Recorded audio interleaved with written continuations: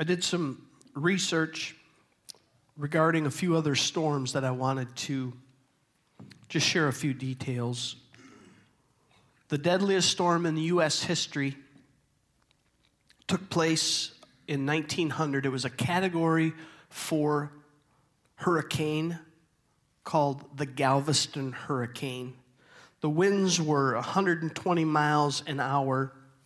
Those that witnessed the event said that a 50-foot high wall of gray came from offshore to onshore.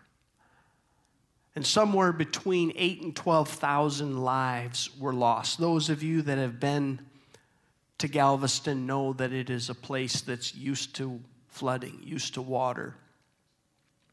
That's a lot of lives. But the worst storm in recent recorded history wasn't here in the United States. It took place in Bangladesh in 1970, and it was a cyclone. There was a 33-foot high storm surge. And it's hard to really put this into something that we can comprehend. 500,000 lives were lost. 500,000. Now, storms, they have a lot of devastating impact, but they also can have some positive impact.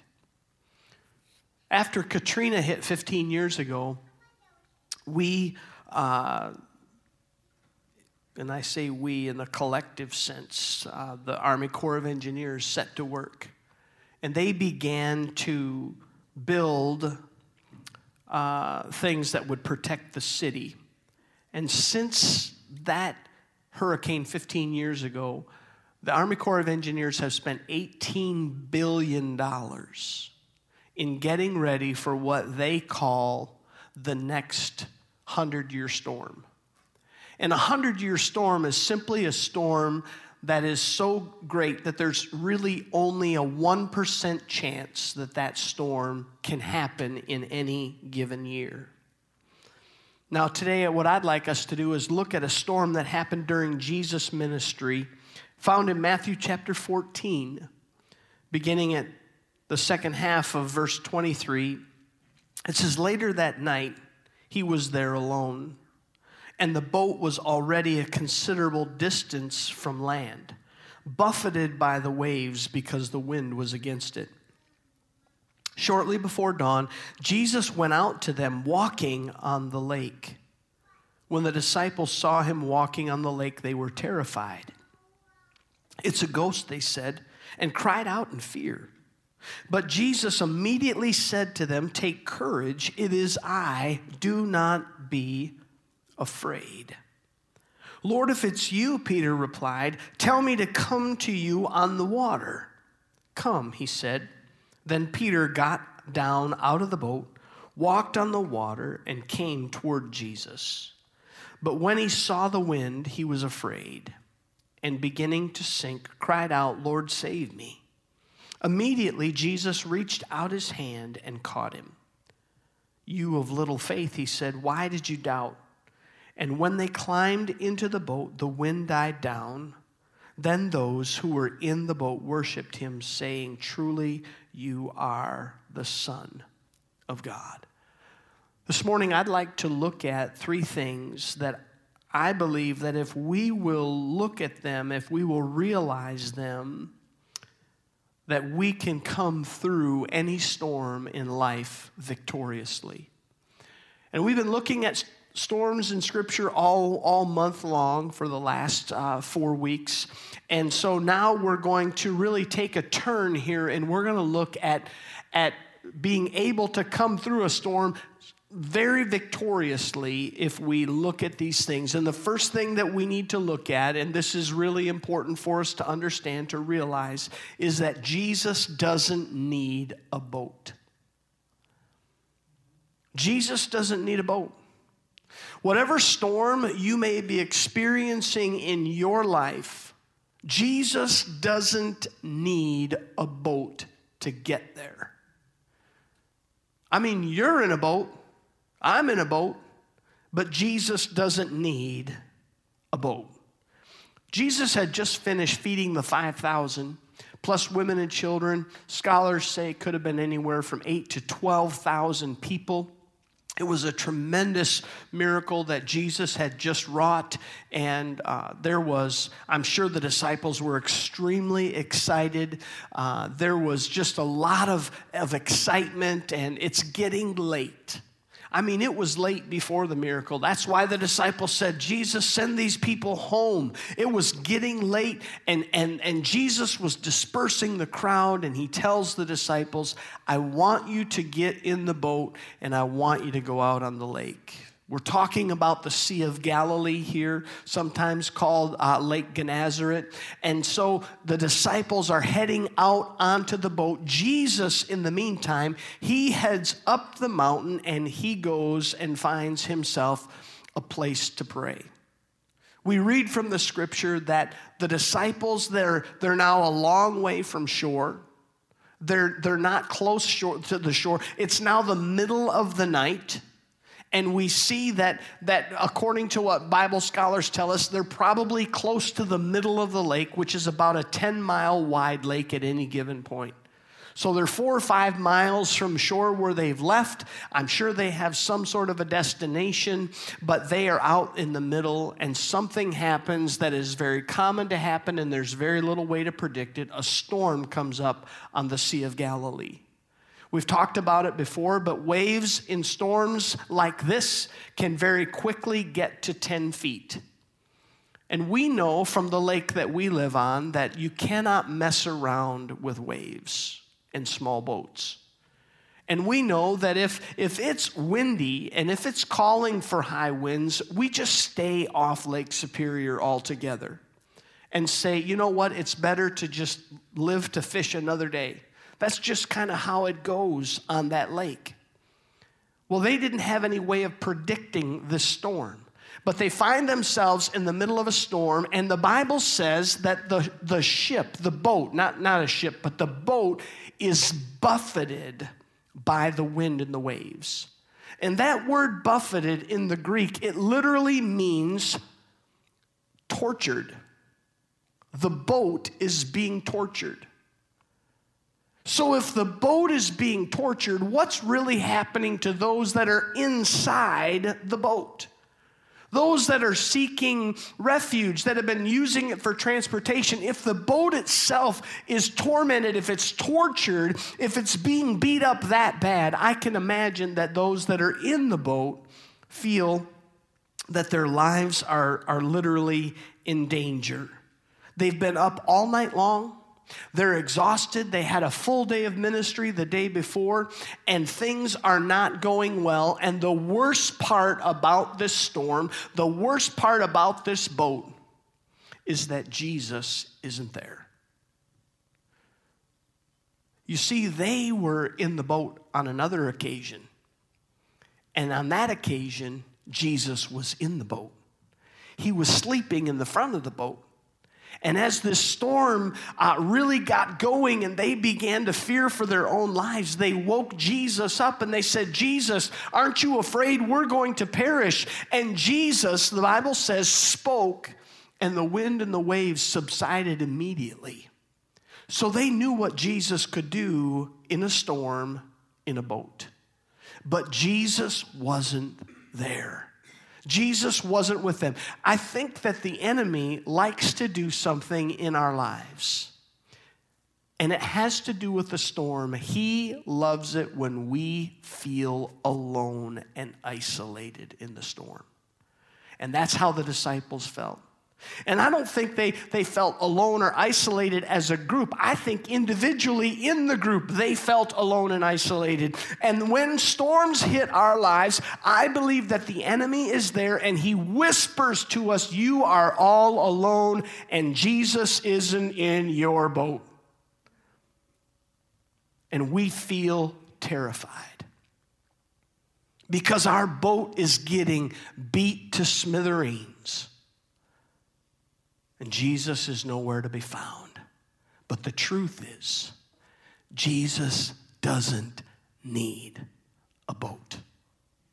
You see, Jesus can get anywhere at any time. He doesn't need a boat to get there.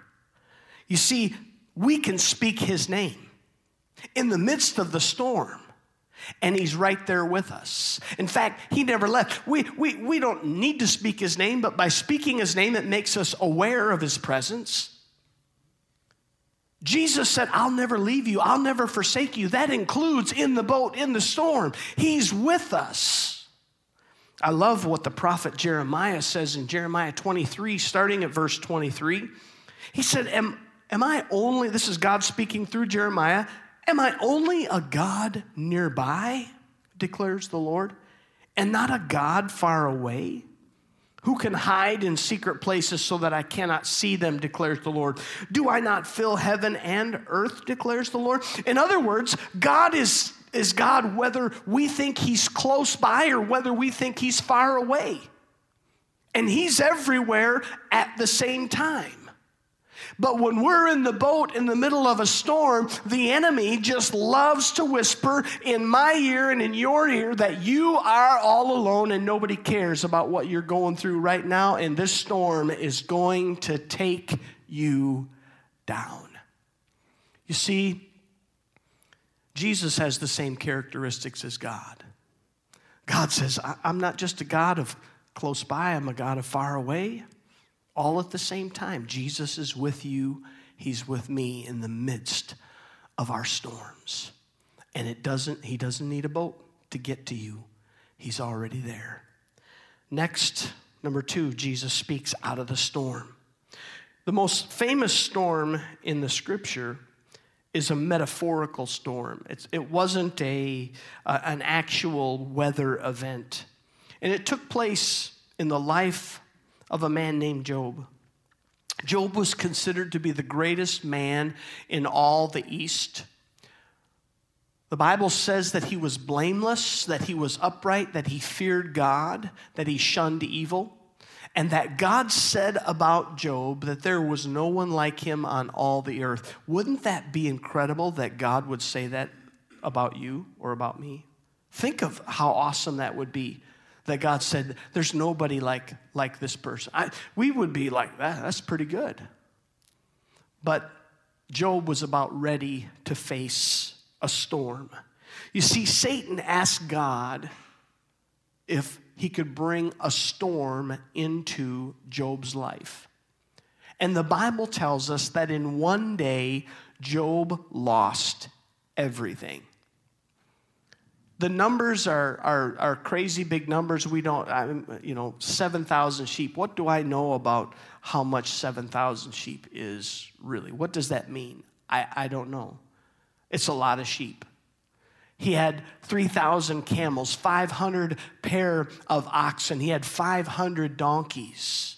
He had a large number of servants. The Bible says that he had 7 sons and 3 daughters. And that day, what happened is one of his servants came and said, Job, all of your sheep are gone. They've been stolen, and all of your servants that took care of them, they're dead. I'm the only one left. And while he was still talking, another servant comes in and says, Job, I want you to know that all your camels have been stolen, all your servants have been killed, and I'm the only one left. And while he was talking, the next guy comes in and says, your oxen, it's the same story. While he was talking, the next guy comes in and says, it's your donkeys. And while he was still talking, it's the next guy that comes in and says, all of your kids were together for a bit of a celebration, and the whole place caved in, and all of your children are dead.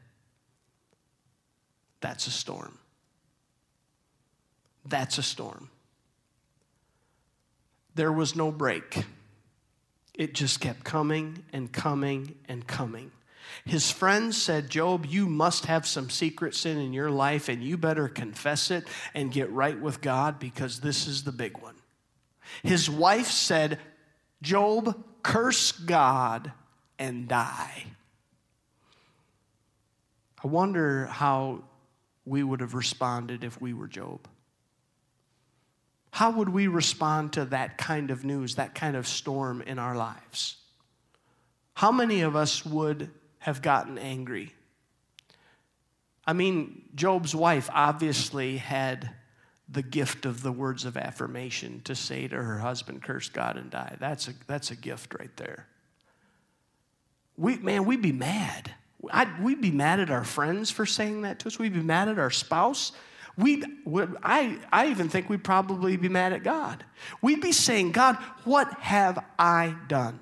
You show me. You show me what I've done, and I'll own up to it. But God, I have not done anything to deserve this. I have feared you. I have walked righteously before you, and now all of this happens to me, this incredible storm. It would be easy for us to get mad at and to even blame God. But look what Job says in Job chapter 1, verse 22. He says, in all this, Job did not sin by charging God with wrongdoing. He refused to blame God for the storm. Even after God took his health, the Bible says that boils grew on his skin, and he took pottery, broken pottery, and he scraped the boils off his own skin. God had taken everything from him. He didn't have any possessions anymore. Everything had been stolen from him. More than likely, he did not own any property because they were nomadic in nature and they moved from one place to the next, so they didn't own their property. Literally, his health had been taken from him. His progeny had been taken from him. Any chance to have family, any chance to have grandchildren and a legacy like that had been taken from him. His reputation had been taken from him. Everything in this storm except his very life, even his comfort and his health, were taken from him. And then in the midst of this, it happens. Job 38:1, it says, then the Lord spoke to Job out of the storm. I want you to know that when you go through a storm, when it seems like it's at its worst, God is there and he is ready to speak to you and speak to me from the storm, from the midst of the storm. You know, the disciples, while they were in their storm on Galilee, they thought that they saw a ghost. They were literally terrified. They cried out in fear. And then out of that storm, at the worst moment, they've been out all night long, and the boat is being tortured by the waves. And Jesus speaks to them. And what does he say? Do not be afraid. It is I. It is I. And I want you to know that nothing else changes at that moment. The wind doesn't die down. The waves don't stop tormenting the boat, torturing the boat. It's all still happening. The only difference is that Jesus has made his presence known to his followers. They cried out to him and he said, guys, don't be afraid. It's me.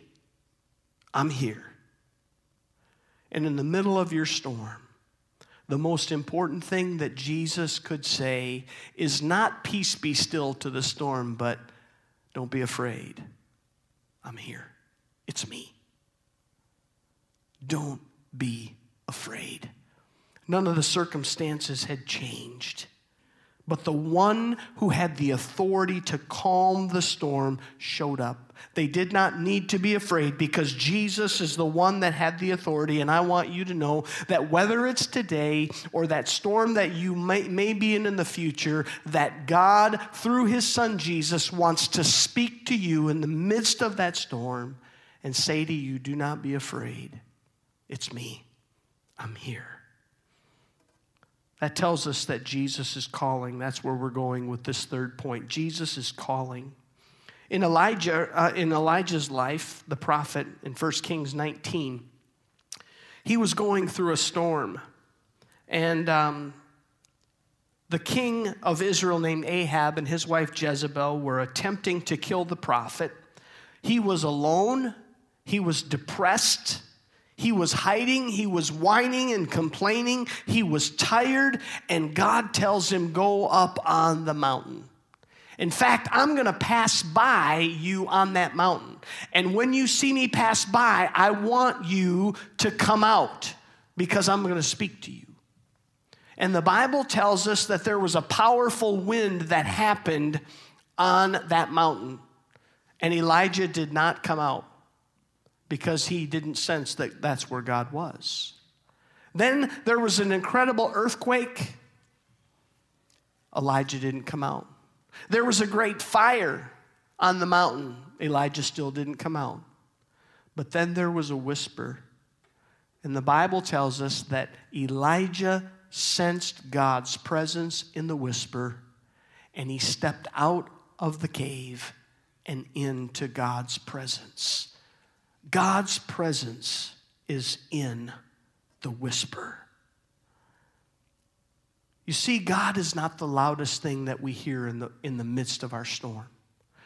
And I want you to know that when you're in the storm and the enemy is battling your life, the enemy is very loud, but God is often the still small voice. You see, God does not need to raise his voice. He is simply waiting for you and I to listen and to hear his voice. I want you to look at what Peter responded. Excuse me. How Peter responded to Jesus in Matthew 14, our text. He said, Lord, if it's you, tell me to come to you on the water. Verse 29, come, he said. Then Peter got down out of the boat. We skim right by this. We're talking about a storm with potential 10-foot waves that are happening. And Peter's going to try to get out of the boat. I think the hard thing is to stay in the boat, but Peter said, I'm going to get out of the boat. He gets out of the boat. And look at what it says. He walked on the water and came toward Jesus. You see, we always think of it, and the story, we remember that Peter started to sink. We forget the fact that Peter gets out of the boat and he walks on the water and he comes toward Jesus. He is walking on the water. How incredible in the midst of that storm. But then the Bible says that he took his eyes off Jesus. See, as long as he was looking at Jesus and ignoring the wind and the waves going on around him, he was fine. He was walking on the water. But the moment he began to look at the circumstances, the moment he began to look at the wind and the waves, he began to sink. You and I need to keep our eyes focused on Jesus in the midst of our storm. Do you ever think about the fact that you cannot focus on two things at once simultaneously? You can only focus on one thing, because the moment I change my focus from one thing, it's no longer on that thing. We can't look at two things at once. As soon as Peter lost his focus and began to look at the wind and the waves, that's when he was sunk. Author Crystal McDowell said that what consumes your mind controls your life. Why? Because we're focusing on it.